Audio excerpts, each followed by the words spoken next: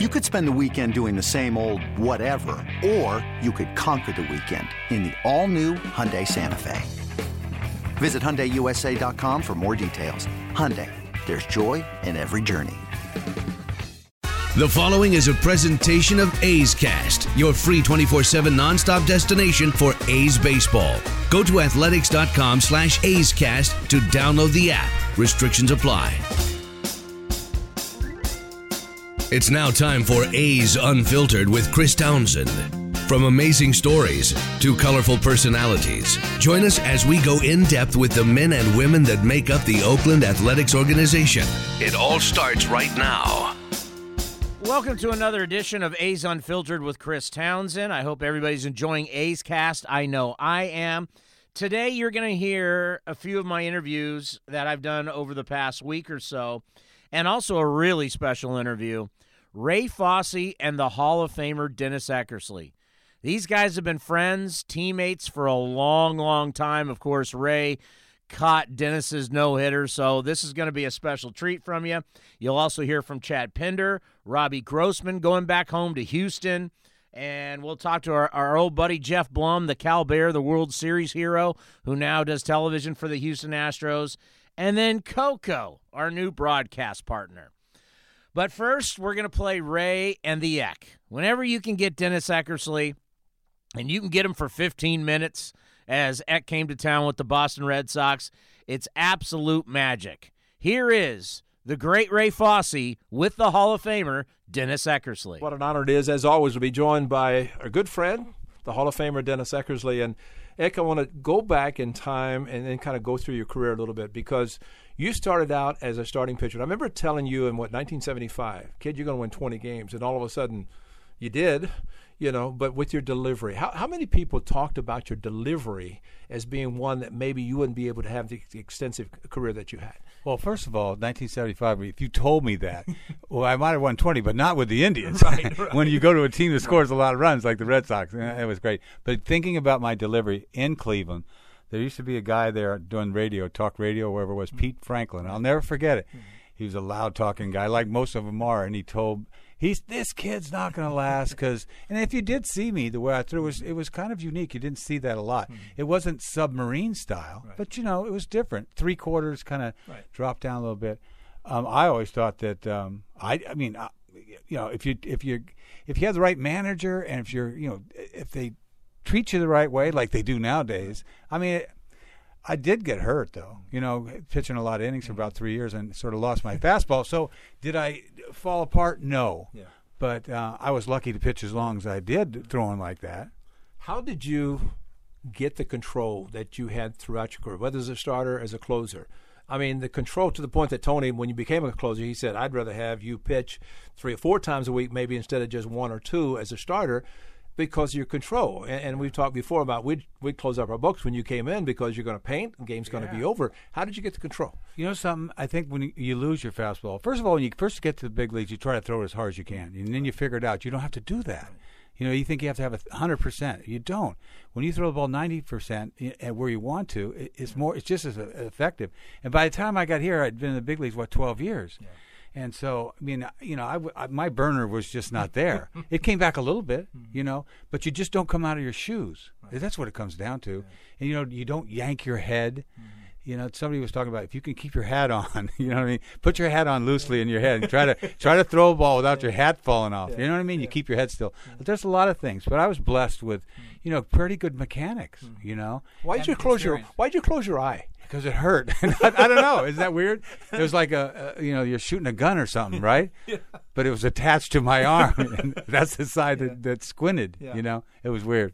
The amazing thing, you pitched the no-hitter in 1977 Memorial Day, and I think 300,000 people say they were there, and obviously there weren't that many. But going with the control, with the sinker, the slider, being able really 2 pitches, which makes you an outstanding closer, as it turned out with the 390 saves. But to be able to be a starting pitcher with few pitches, how were you able to do that? I don't know. Looking back, I had a changeup, but it was telegraphed. Right. But I had to do something. I'd throw 3-1, BP fastballs, right? Yeah. Sometimes. Sure. Try to be a little creative. But I changed speeds with my breaking ball. So that gives you more pitches, and you sunk your fastball. But I wish I would have given anything to have a split finger. Seriously, because left-handed hitters just wore me out. I managed, but it could have been a lot better, you know. One of the things about catching you, I mean, even in that no-hitter that you pitched, the late Bobby Bonds, I'll never forget him saying, get back at least close to home plate, because you keep moving out farther and farther. But because of your control, how much do you think that umpires, and I say this because I caught Catfish Hunter, and the umpires would say this could be a quick game, because he knew that he was going to be around the plate. With your control, and how much did it get to the point where umpires would say, he's going to be around the plate, I'll extend the strike zone a little bit because he has such great control? How much do you see that? I think when you get an umpire that's ready to ring, right? Because he knows I'm going to be in the vicinity. I mean, it's locked. I'm going to be close. It may be a couple inches. I don't know. But if you got a catcher that sits up outside and sort of splits the outside corner and doesn't flinch, you know, you're going to get it. And I swear you got more pitches because you played for a great team. Yeah.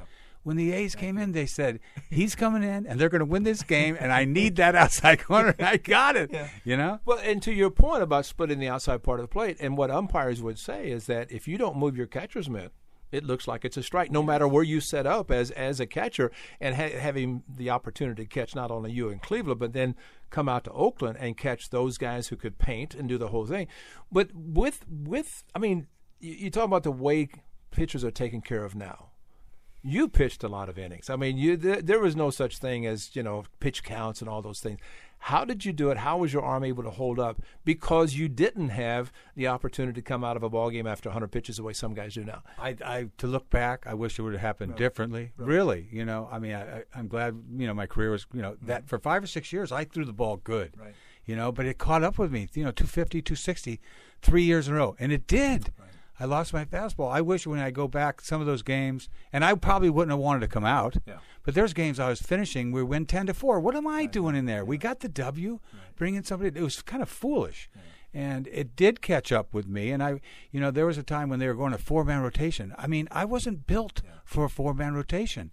You know, all these guys, you know, Louis Tiant and all those guys, and they, come on, kid, this is how the old guys do it. Get out of here. That's ridiculous. And if you did, you know, in those days, maybe you needed to pitch like Japanese guys once a week. It might have helped me. But, you know, it was grueling. But luckily I made it to bullpenning, or I would have been in trouble. What was it like when you were first traded? I mean, what went through your mind when you were traded that first time? I said, how can you trade me?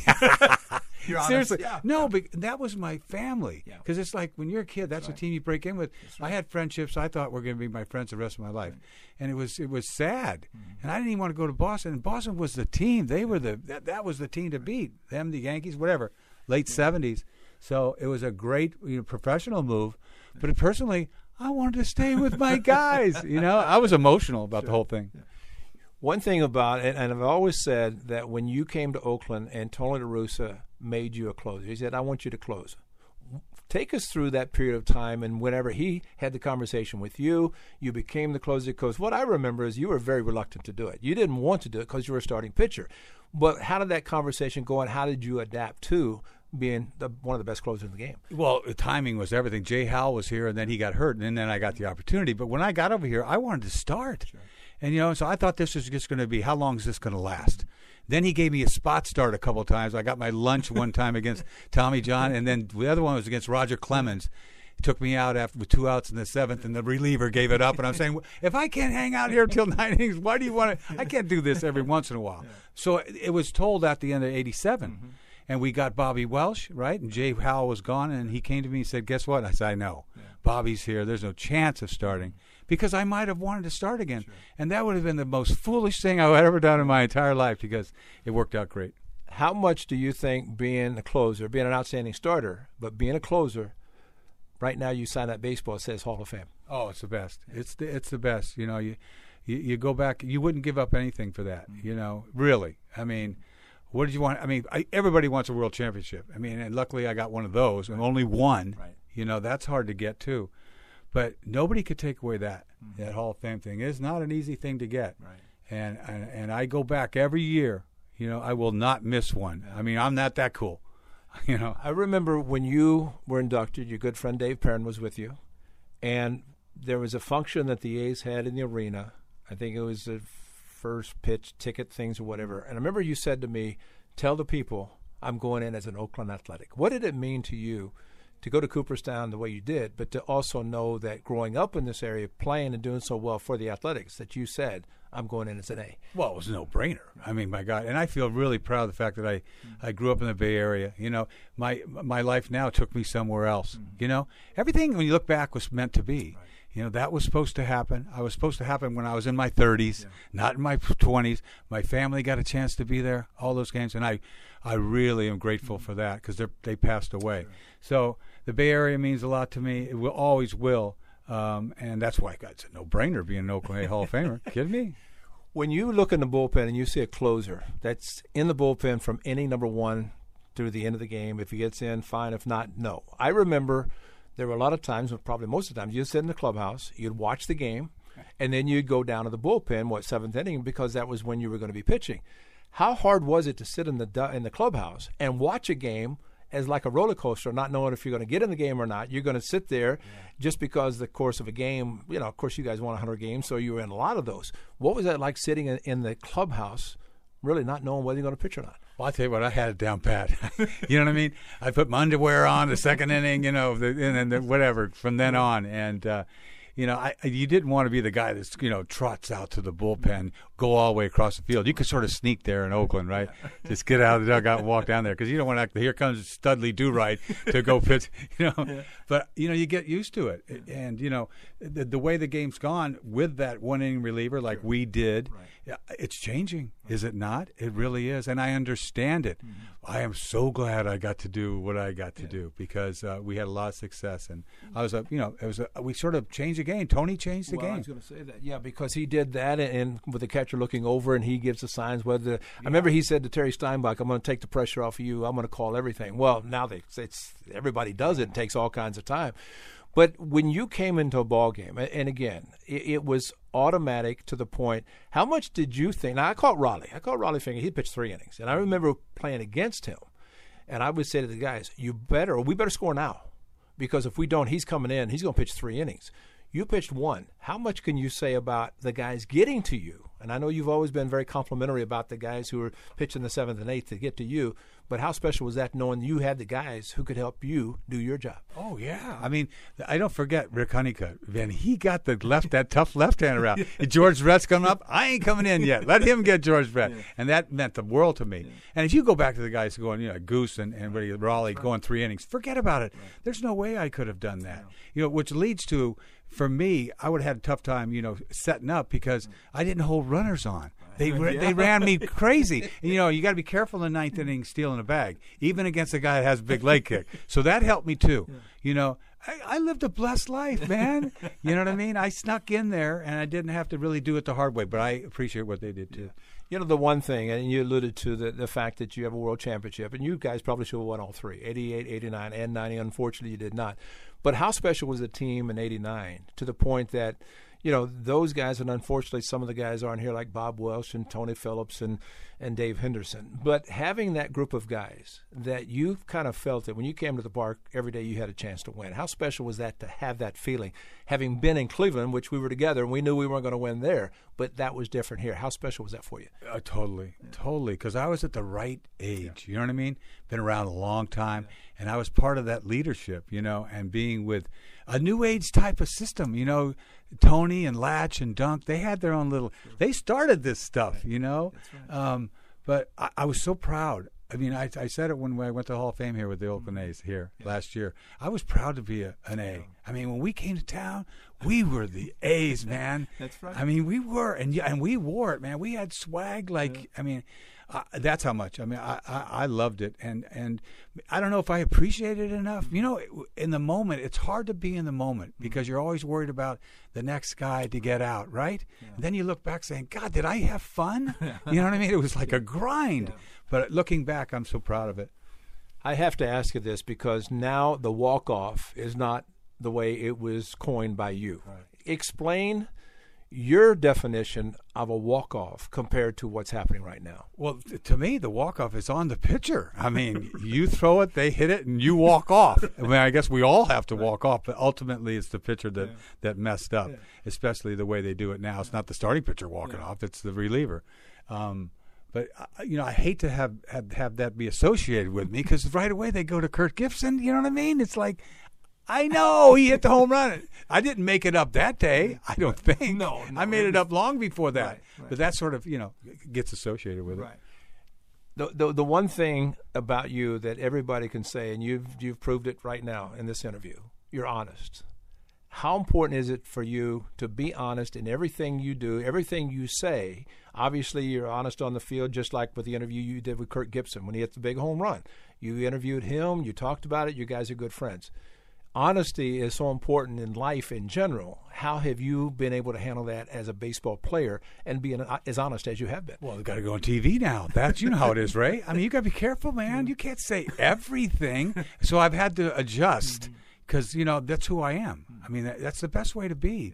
When you don't, it doesn't affect you. You don't want to hurt anybody by being honest, right? That's how you get in trouble sometimes. But you ultimately want to be authentic. And that's what I am. I'm not put on, and I can't be any other way, So, but I still got to be careful.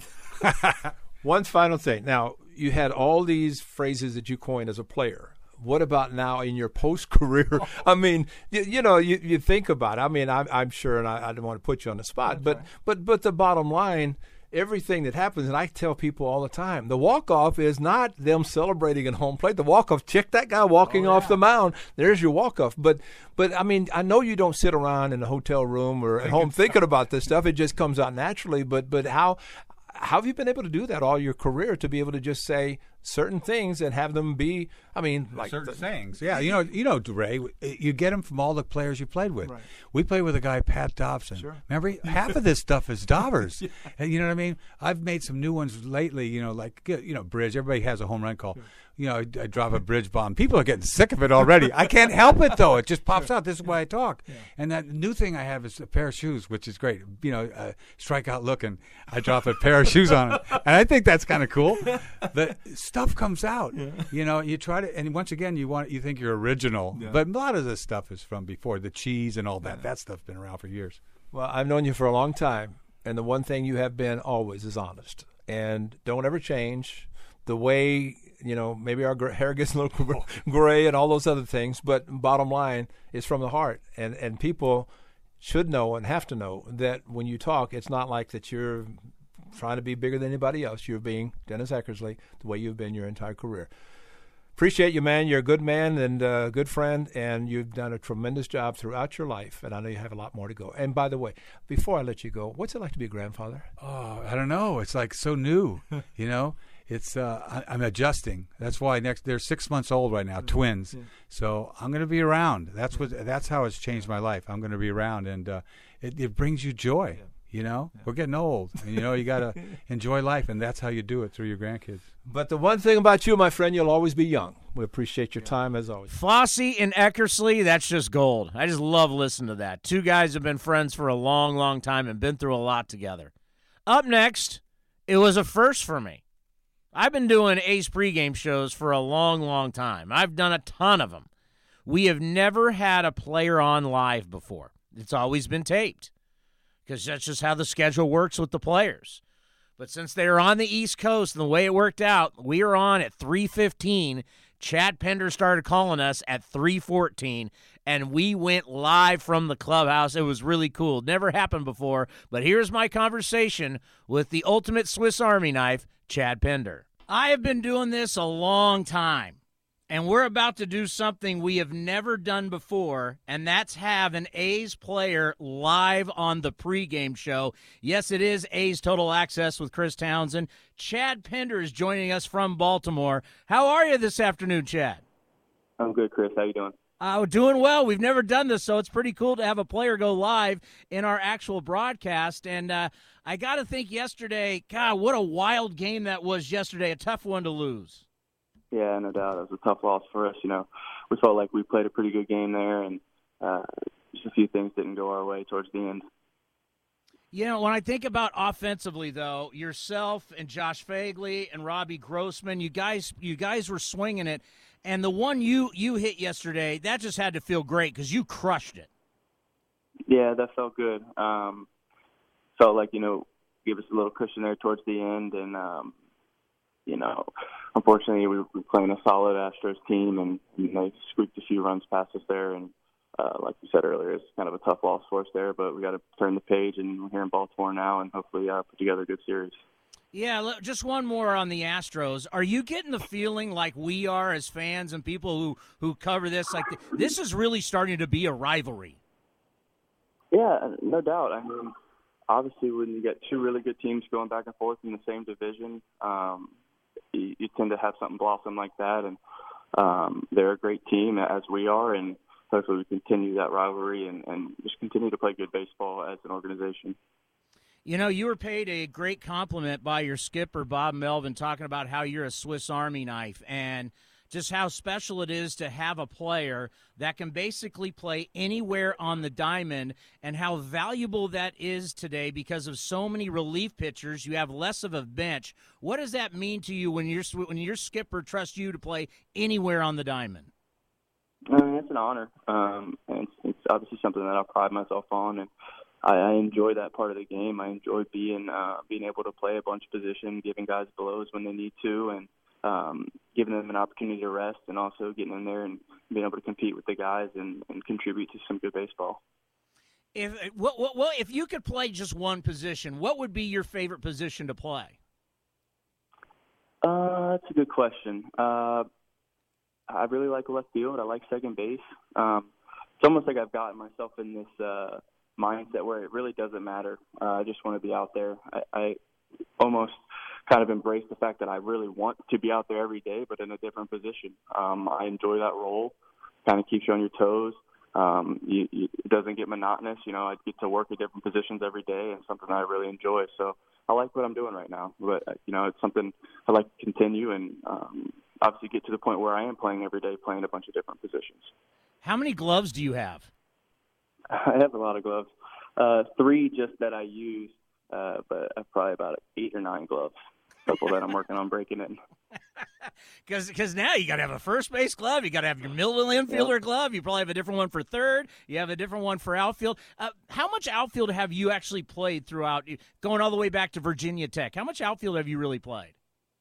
At Virginia Tech, I probably only played about 10, 15 games in the outfield, and that was my freshman year. And then I didn't play outfield again until I played right field that day against the Tigers a couple years ago, and then just continued to work out there during batting practice, and that slowly started to kind of, carve my way into the outfield every once in a while.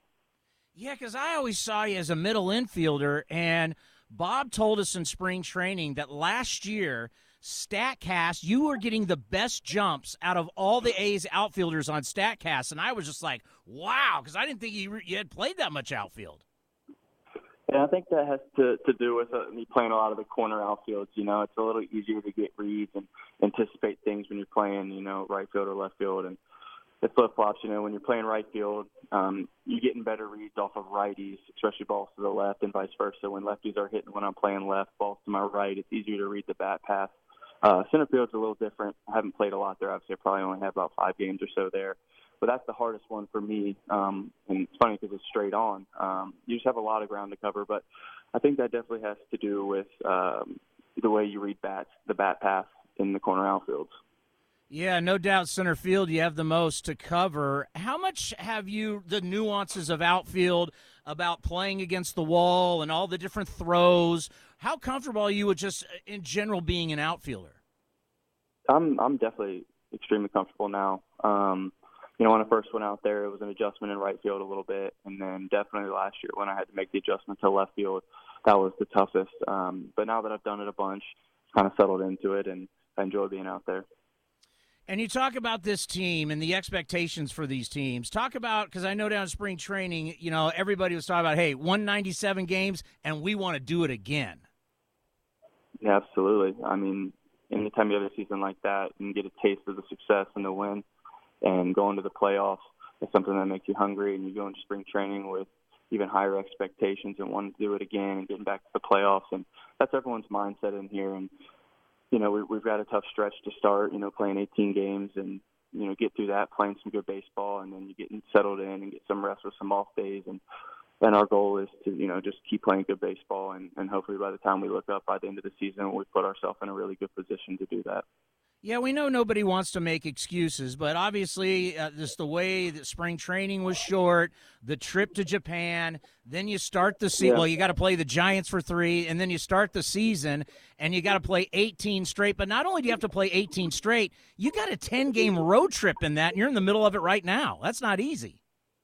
Yeah, it's not easy, but that's what it is. That's our schedule, and we got to go out and play good baseball regardless. The trip to Japan was an awesome experience, but it was tough on you physically, mentally.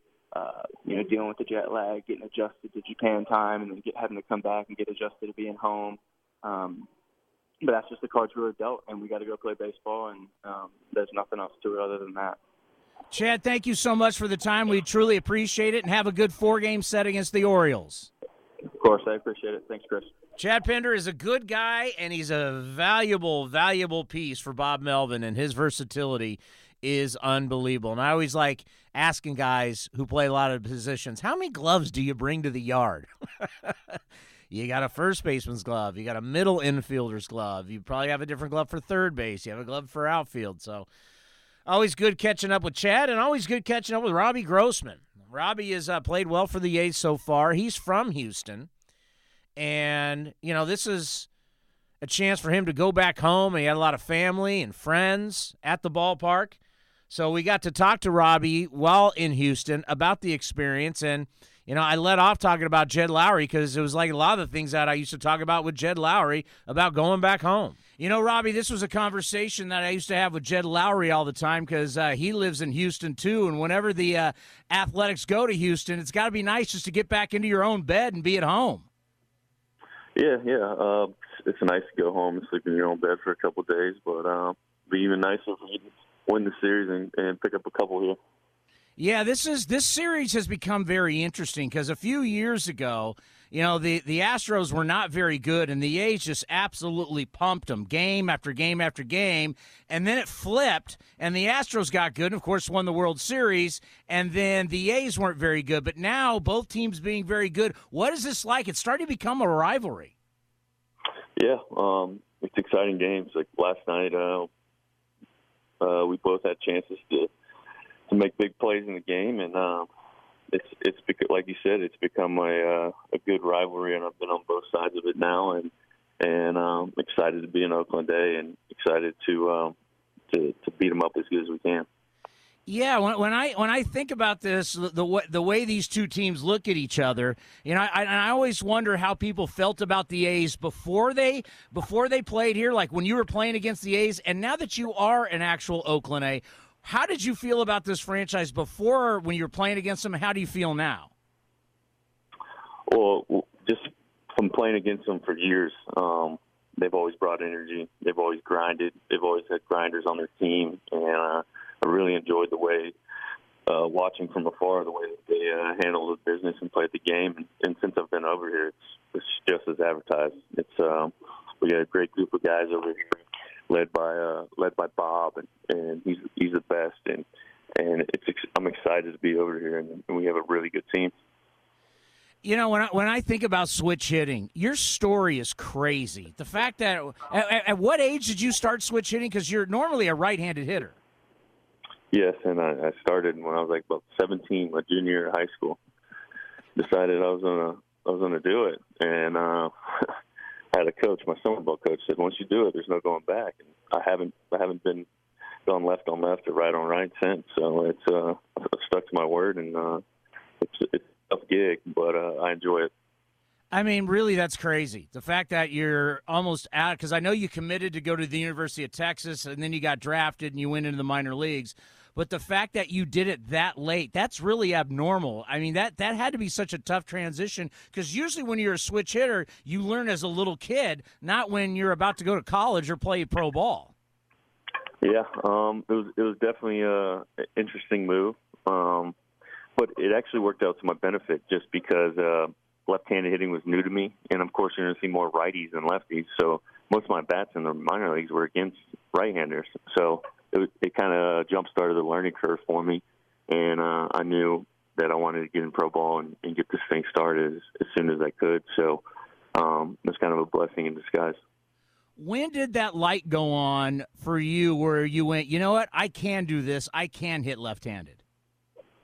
Well, I was weird. Like I said, when I was growing up, I threw left-handed but hit right-handed, and I'd always mess around, kind of hitting left-handed, and I was actually not bad at it. So I was like, why don't I just do this full time? And I made the decision, and here I am.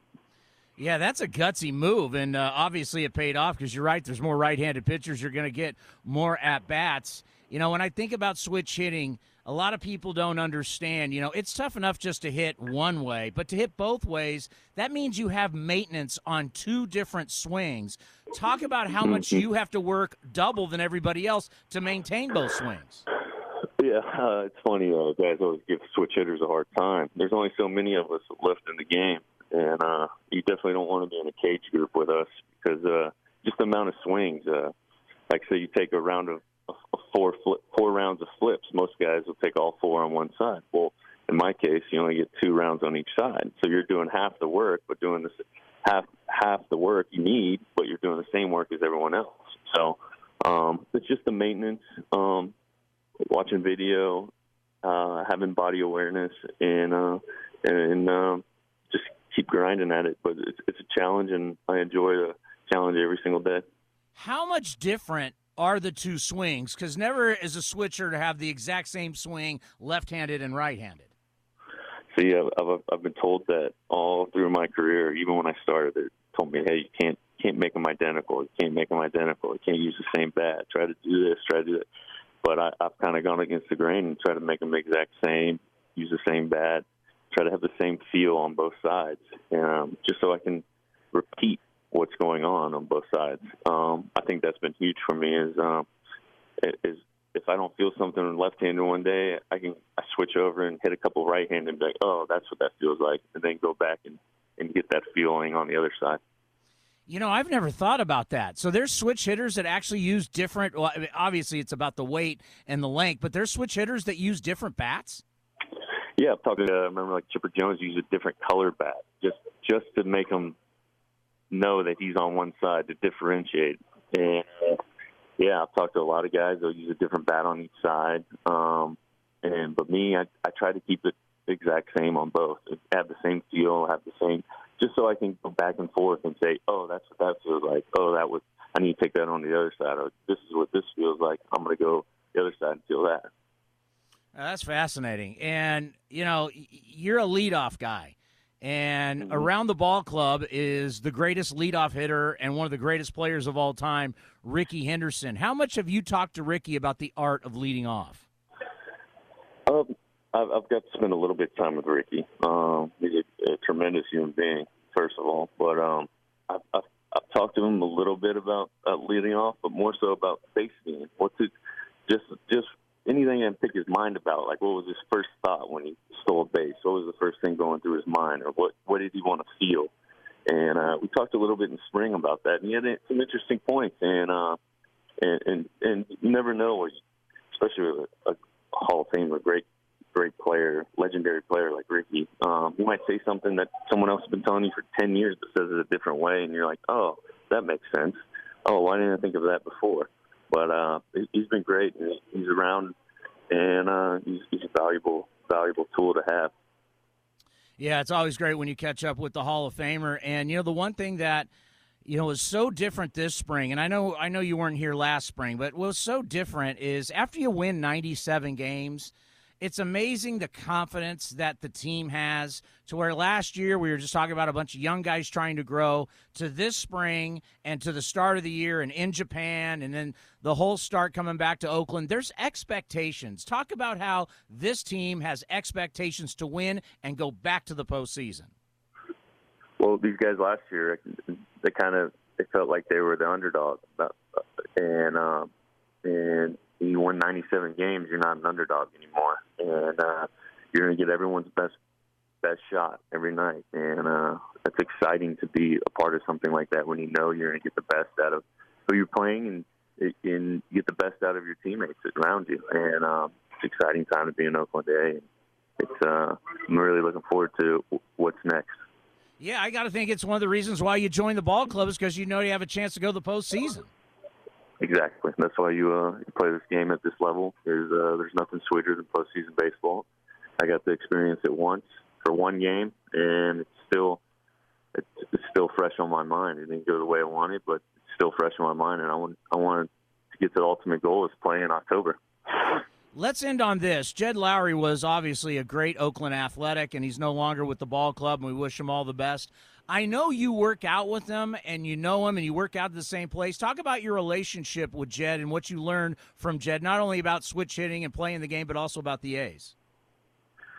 Well, first of all, I played with Jed in 2015 in Houston, and I first got to know him a little bit, and just how precise and how professional, and he's a tremendous human being, and obviously he's had great success in this game. And I've tried to I pick his brain all the time. I think he might get a little annoyed with me sometimes, but I always ask him while working out, hey, what do you think about this? Hey, what do you think about this? And but just watching him and how he goes about his work and how he goes about the maintenance of switch hitting and the process it takes, it's pretty special. And it's the epitome of what I'm trying to be. Well, enjoy the family and the friends at the ballpark, and enjoy the rest of this series and a long road trip, and we'll see you back in Oakland. I appreciate it. Thanks for having me on. Good to catch up with Robbie, and, of course, he had that one really, really good game against the Astros in front of family and friends where he hit his first home run of the season. Our next guest is a guy that I absolutely love. He's a former Cal Bear, a World Series hero with the Chicago White Sox, and really one of the nicest guys in our game. You know, talk about a guy who's a utility guy who could play everywhere. That's exactly what Jeff Blum was. And whenever we get a chance to hang out with Blummer, we like to have him on the program, just breaking down what's going on with the Astros, because this was at the start of the series. They came into this series with the Athletics struggling. They weren't hitting at all. Unfortunately, they figured it out with the A's. But we always like talking to one of our good friends in the game, Jeff Blum. Blummer, hope all is well. How's life treating you? It is going very good. The kids are in full school mode, and now we are getting back into the routine of interrupting my family with the season of baseball, which is usually a pretty good thing. We're used to it, having been in the game now for a good 20 years as a player and broadcaster, but we're excited about this season. Yeah, and you guys do a great job with your broadcast in Houston. Every so often when there's a day game, we'll be taking your guys' broadcast. You guys definitely knock it out of the park. The only problem is your Houston Astros are struggling a little bit to start the season. Yeah, first of all, thank you very much for listening in. We try and have a good time, and you're right. Usually the product is pretty good on the field. It makes our job extremely easy. But here to start out the season, 2-5, going 1-3 in Tampa Bay, and then 1-2 in Arlington is not how they drew things up. But the pitching looks good. It's just it's easy to point out the offense because the hitting with runners in scoring position right now is absolutely terrible. And then, of course, what happened in the game with home plate umpire Ron Kulpa, what was going on there with A.J. Hinch and your hitting coach? It got ugly. It got real ugly, and it all started with an at-bat against Joey Gallo for Garrett Cole, where he literally threw a fastball right down the middle and got it called for a ball. That led to a walk that led to a base hit in the first run of the ball game. And then on the other side, the Astro hitters were going up there and having some pitches called out of the zone for strikes, and the frustration kind of mounted from the road trip. Frustration mounted from the strike zone that was being called.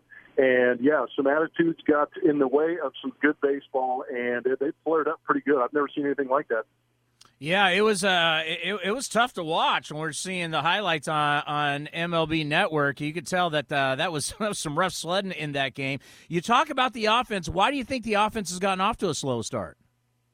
I think they might be pressing a little bit. I know that the expectation level on them being healthy is to go out and score a lot of runs. And they actually did that in the first game, putting 5 earned runs on Blake Snell, the 2018 American League Cy Young Award winner. So maybe they got a little ahead of themselves knowing that they were swinging the bats well against him. But they had some pretty good pitching back them up in Tampa Bay, and they just haven't been able to get into a rhythm. They look a little uncomfortable in the batter's box right now.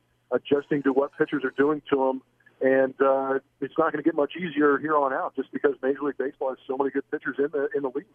Yeah, and the one thing that I think about what we've been seeing in the league are all these extensions, and I don't know what that's going to do for the CBA. I have no idea what that's going to do for free agency going forward, but I think, the one thing, you got Altuve signed up, you now sign up Bregman. That's a good sign, wouldn't you say, for the Houston Astros, keeping this young, great talent and sign them to these extensions? No, I completely agree, and I kind of like the fact that some of these ball clubs are recognizing, that there is talent and there is value in these guys and they're getting paid. I also hope that fans out there understand that organizations are doing a really good job of developing this talent after they draft them, and then they go ahead and give them a contract and let them go out there and stick and be loyal to an organization. That's the best part about it, is that these fans have somebody to cheer for a good 5, 6, 7 years sometimes. Yeah, and I'm thinking about all these extensions, and I heard this. I can't remember who I got it from, but some people are afraid. And Scott Boras is coming out and saying things about free agency and maybe some work stoppage with the next CBA. But so many players, it's like 30 players have signed extensions since the end of the World Series last year. With all these guys inking up, why would these guys even want to have labor strife? It's a really good point, because the money is there. If you're good enough, and you have a good enough conversation and relationship with the organization, it looks like you're going to be able to go out there and negotiate a contract to get you at least to free agency, if not a couple of years into it. And that's good for both the ball club and it's good for the player, too, much like we're seeing with Alex Bregman. But, you just don't want agents to get in the way and start stirring the pot a little bit. I think it's still got to be between the league and the players, because ultimately that's what it comes down to. But at the same time, to the point you're saying as far as work stoppages, this industry is making over $9 billion, and if that stops, a lot of people are going to be unhappy. So hopefully they can find some common ground and realize they've got a good thing going and keep it going. And the one of the extensions I was happy for, because I just think he fits so well with the ball club, and the fits he's given us over the years with the A's is Justin Verlander getting that 2-year deal. What has it been like being around him? I think he for sure is a future Hall of Famer. How does he fit in there with the Astros? He does a great job, and he was going to get paid no matter what or where he went. And the thing that is interesting to me with Justin Verlander is that he didn't want to take that. Not that he didn't want to take the chance out there on the free agent market.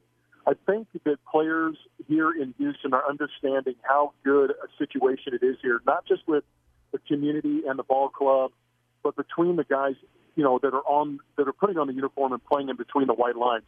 I think Justin Verlander understood that he had a good year, could really finish off a phenomenal Hall of Fame career, like you're saying, but do it with a bunch of guys that he actually gets along with, and they embrace him, and they're going to win.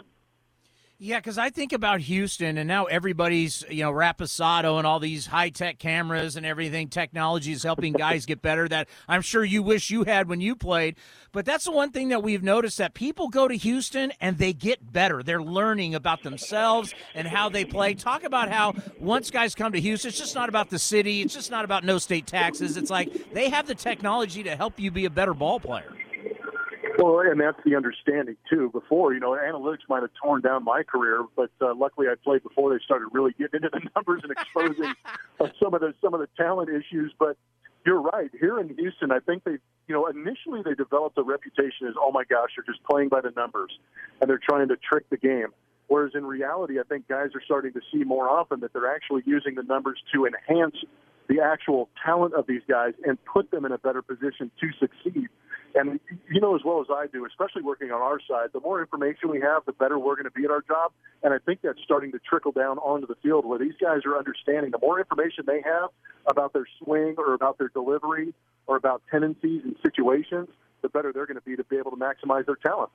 During the spring training down in Arizona, I talked to a lot of the guys about this, about so much technology, how much do they use, how do they utilize it, and every player's different. Some guys said, I use it throughout the season. Some guys said, I only like it in the off season.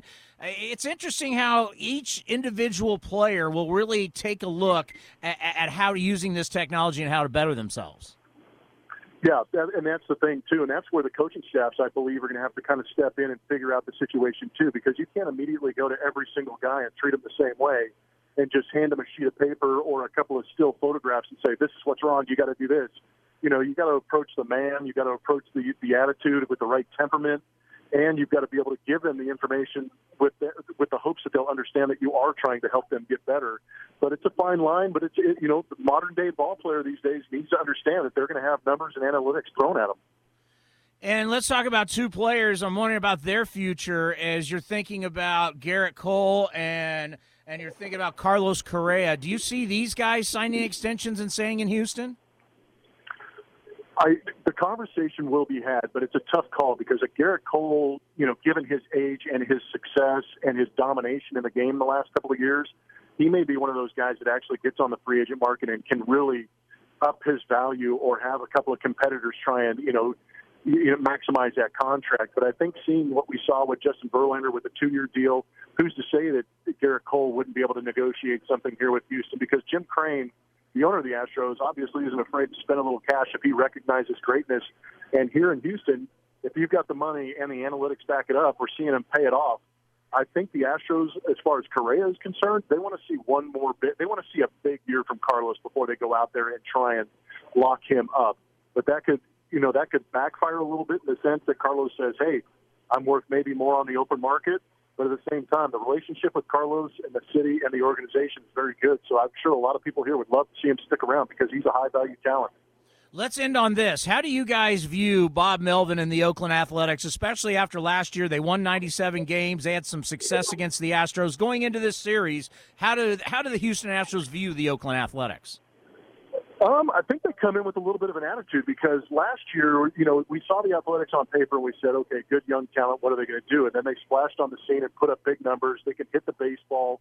They put together some unbelievable at-bats, and they're highly competitive. The defense, for me, has actually gotten a lot better with Chapman over there. Simeon's working out pretty good. The addition of Jurickson Profar, I'm sure you guys are probably, waiting to see what happens over there.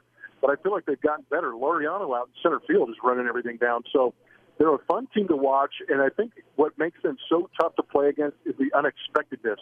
There's not that healthy track record of saying this guy's going to do this or this is how we're going to pitch him. But they're developing that right now, and they're doing it in a big way because they play so hard. It's a lot of fun to watch, and that's what the Astros expect, is them to play extremely hard and compete. Blummer, you're one of the best. We always appreciate your time, and we always love having the great Cal Bear come back home and to your stomping grounds in the East Bay. Be well, and we'll see you when you come out here out west. I appreciate you, too, and congrats on all your success, but it's always good being on back in the Bay Area. It still holds a big piece of my heart. Always good to catch up with Jeff Blum, and we'll be seeing him after this road trip. The Astros are going to be coming to town for 2 games against the A's. So it'll be Monday the 15th, day off for the first time in 18 days. Then 2 days, 16th, 17th, get out to the Coliseum, and the A's are taking on the Astros. And then on the 18th, another day off, which will be nice. And then, also in the Houston series, I caught up with our broadcast partner, Coco Crisp. They're going loco for Coco at Oco, if you remember that back in the day. It's always good catching up with Coco, and we're going to be doing it throughout the year. And he was actually on the way to his son's baseball game on Sunday morning. So here's our old friend, Coco Crisp. Well, now joining us here on the A's Radio Network is the newest member of our A's broadcast team, Coco Crisp, one of the great outfielders in A's history. How we doing this morning, Coco? Doing good. Actually, driving my son right now to a tournament, a trout ball tournament up in Beaumont out here in California. Isn't it crazy how much baseball kids are playing these days? Because back in the day, we played football, we played basketball, but now with all this travel ball, it's baseball year-round. Yeah, it's a lot of baseball, that's for sure. For me, I just played Little League, so that was 1 game every Saturday, maybe 2 games, depending if you're in the playoff time. But, yeah, now it's pretty much every weekend. So the Athletics have a great homestand. They take 2 or 3 from the Angels. They take 3 or 4 from the Boston Red Sox. And we're all hyped up for this first series, a long road trip, but this first series against the Houston Astros, and they dumped the first 2 games. It was a close one 2 nights ago, 3-2. Last night, the first shutout of the year. Just how disappointing is it to start a road trip like that? It's always tough. I mean, Houston has been struggling a little bit, so you figure you go in there and build off your momentum, keep it going. But they have a good team. So it's always going to be tough going and playing Houston. But it is tough to lose any game, especially lose back-to-back games. Hopefully they'll be able to snap it back tonight and get back on a winning streak. How important is it to always not get swept? You never want to get swept in a series. Yeah, that's true. You don't want to go into a place and get swept, but at the same time, things happen. You just got to be able to go game to game and not worry about the past, too. We start thinking about getting swept. Now you're living in the past a little bit. You just got to go out there and focus on this game. Win or lose, it's just one game. You come back at it the next series, and it's the same mentality that you have to have. Just focus on the game at hand. Don't worry about the games in front of you or behind you, and you give it your best shot. So when I think about this game today and Mike Fiers, what does the pitcher, his mentality, he's going up against his old team. He's thrown well in this building for years. What's the mentality of this pitcher where he knows, today I got to help get this team a victory so you don't get swept? You just go out there and just focus on what you can do. He's been pitching good, so the entire pitching staff has been, you got 10 guys under their 3 ERA or under. So the pitching staff has been doing a good job early this season, so you can kind of lean on them. So just continue to, whatever mentality he has already, just stay right there, stay in that same mentality. Don't overthink it. Just pitch your game, throw to the catcher's mitt. Just worry about what you can do, and he's going to be fine. He's been doing a great job already. So when you look at this offense right now, they have struggled scoring runs when they don't hit home runs. It's just they haven't been able to get multiple hits behind a first hit of an inning. What is that like as an offense where you're so reliant on home runs when you need to be able to manufacture runs without hitting home runs? Yeah, it's kind of like that knockout punch. They've been doing a good job. I mean, Chapman, obviously KD with the power, and a few other guys chipping in there, but that's why people talk about that on-base percentage, being able to get on base, limited in the strikeouts, trying to get those walks, go deep in the count. I think as the year continues, the hitters will become a little bit more comfortable. At least that's how I was. Still kind of just coming out of spring training for the most part, and you'll be able to get those walks, and that on-base percentage will go up. But I think with Oakland, it's just about being a little more patient, drawing a little bit more walks, limiting the strikeouts, getting that on-base percentage up, getting some momentum going with that, as well as collecting those base hits, doubles, and triples, to just going for the whammy shot over the fence. I think that once they start building that momentum, start figuring out how to continue to get that rally going, how do you say it? It'll kind of, go from one guy to the next. I don't even know how to put it into words, but build that momentum, that rally. People feed off of each other. So once they start getting that on-base percentage up, I think they'll be rolling. We talked about that earlier this year with the pitching staff being able to feed off of each other. As a lineup, we always mention, hey, everybody's vibing together. Is there really that feeling where everybody's feeling it and they're vibing off of each other and the offense is humming along, or is that just something that we make up in the media?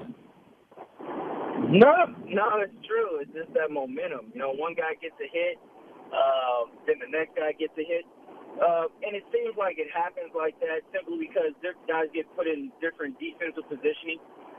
You get a guy on first base. Now you got, one situation, depending if it's no outs, 1 out, whether it's 2 outs. The guy has to get into double play depth, open up the holes in the infield. The outfielders have to move in different positions depending if there's a man on second base. So it kind of shifts the game a little bit once you get runners on base, which in turn helps the hitter behind you have a better chance to get hit. And that momentum just keeps building, makes it a little tougher when you get guys on base to play defense. They are now shifting more than ever before. I mean, it's crazy how much shifting. It used to really just be on left-handed hitters. Now it's on right-handed hitters. How would you approach going up against a shift?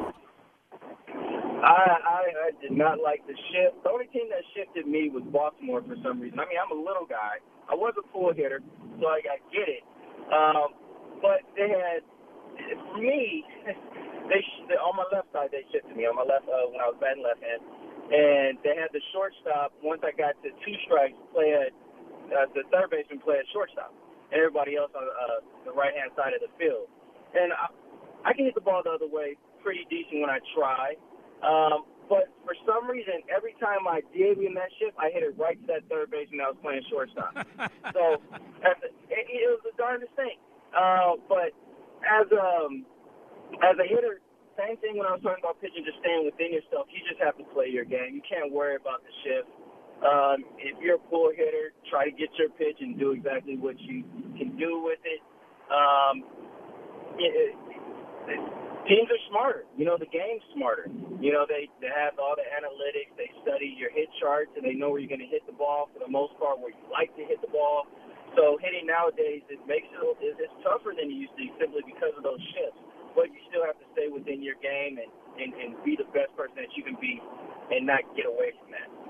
What did it do to you mentally, like when you stepped into the box and all of a sudden you saw all these guys moving and you saw all these guys moving to the right side? What did that do to you mentally? I was happy about it. I was like, oh, okay, here we go. This is easy. They giving me all this left side of the field to work with. And I've hit plenty of balls over there.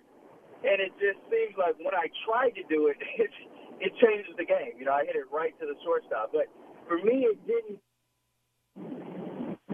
harm me mentally. I think after the fact, once I just kept hitting it to the shortstop that was the third baseman, I was like, man, what the heck? Like, how come I can't get it over there? So I think after the fact, not being successful kind of messed with me a little bit. Then I had to realize, hey, you know what? Forget about that. It's not working. Just stay within myself. And I had to make mental adjustments. But initially, for a little guy, for punching Judy type, with a little bit of pop, you feel like you can maneuver your bat a little bit to be able to have the back control enough to get it over there. But once you don't succeed with it and they got your number, they have your number, then it, you kind of mess with you a little bit, but you got to switch gears and just stay within yourself. Let's end on this. We were talking with Robbie Grossman. Let's end on this. We were talking with Robbie Grossman yesterday about switch hitting, and he talked about how some guys will use a different size bat, whether they're hitting righty or they're hitting lefty. And I talked about trying to have a similar swing righty and lefty. So when you were switch hitting, did you have different bats for when you were right-handed and when you were left-handed? No, but I did have different batting stances. I mean, you are 2 different guys, essentially, on each side. You have 2 different different strengths and different weaknesses from both sides. You might be right-eye dominant, left-eye dominant. You might be a right-hander versus left-hander. So things do switch up being a switch hitter, and you have to take each side as an individual and try to make it a successful individual. Sometimes, early in my career, I was able to have a similar batting stance on both sides. But once the big league pitchers figured out my strengths and weaknesses from my left side and my right side, as well as I did, I had to change some things up to be successful on each side. So having a different bat size doesn't seem too far-fetched. I had different batting styles from each side. And if that works, that's something that you know as an individual. Hey, my hands might be a little faster on my left side, so I need to go, I can handle a bigger bat. Or I might have trouble on a changeup on my left side. Let me get a bigger bat so I can slow my bat speed down. I don't know exactly the thought process of it from his side of it, but, there are different ways to try to be successful, and, maybe the bat feels a little different in his hand. But, yeah, you are 2 different guys from each side of the plate, and you got to figure out what works for you on each side. Well, with so much maintenance of being a switch hitter, would you recommend it to kids to switch hit? One of my older boy, Caden, taken to to his games right now. He's not a switch hitter. He's a natural righty, hits righty. Wish he was, because hopefully he'd be faster than me. He's kind of on that speed, kind of talking him up a little bit. But my second youngest, Colin, he's a switch hitter. He's a righty. Everything he does is right hand, with the exception of swinging. He hits golf. He golfs lefty. He hits lefty, and so I was able to get him in in the batting cage and have him hit righty on his natural kind of side, and it just worked out for him. So he's 8 years old, switch hitting, but it's because he started off lefty and went righty. So I would suggest it. The one thing for me as far as the lefty is my knees buckle. Being a switch hitter, my knees buckle. It's righty on righty, you throw me a breaking ball. Even facing Wakefield, I faced him righty. As I got older, he'd throw me the knuckleball, then he'll throw me a breaking ball, and I was like, oh, and he starts smiling at me. So it depends on who you are. If you can handle the bat from both sides of the plate. If you are a little timid against the breaking ball, maybe you want to try it. That way it just eliminates that pitch and it breaks into you.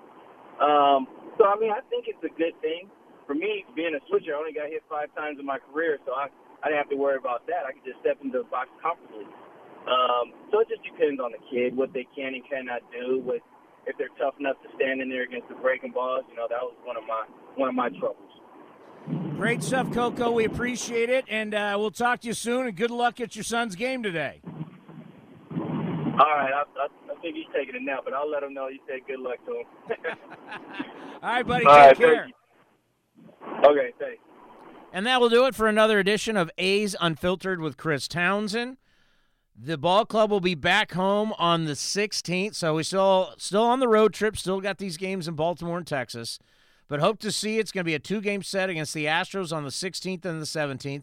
Then the Toronto Blue Jays come to town for their only time of the year, the 19th, 20th, and 21st, and then the Texas Rangers on the 22nd, 23rd, and 24th. Tickets are available, and also come see me up in the Treehouse. I'll be doing A's Total Access from the Treehouse. Come see me before every single game.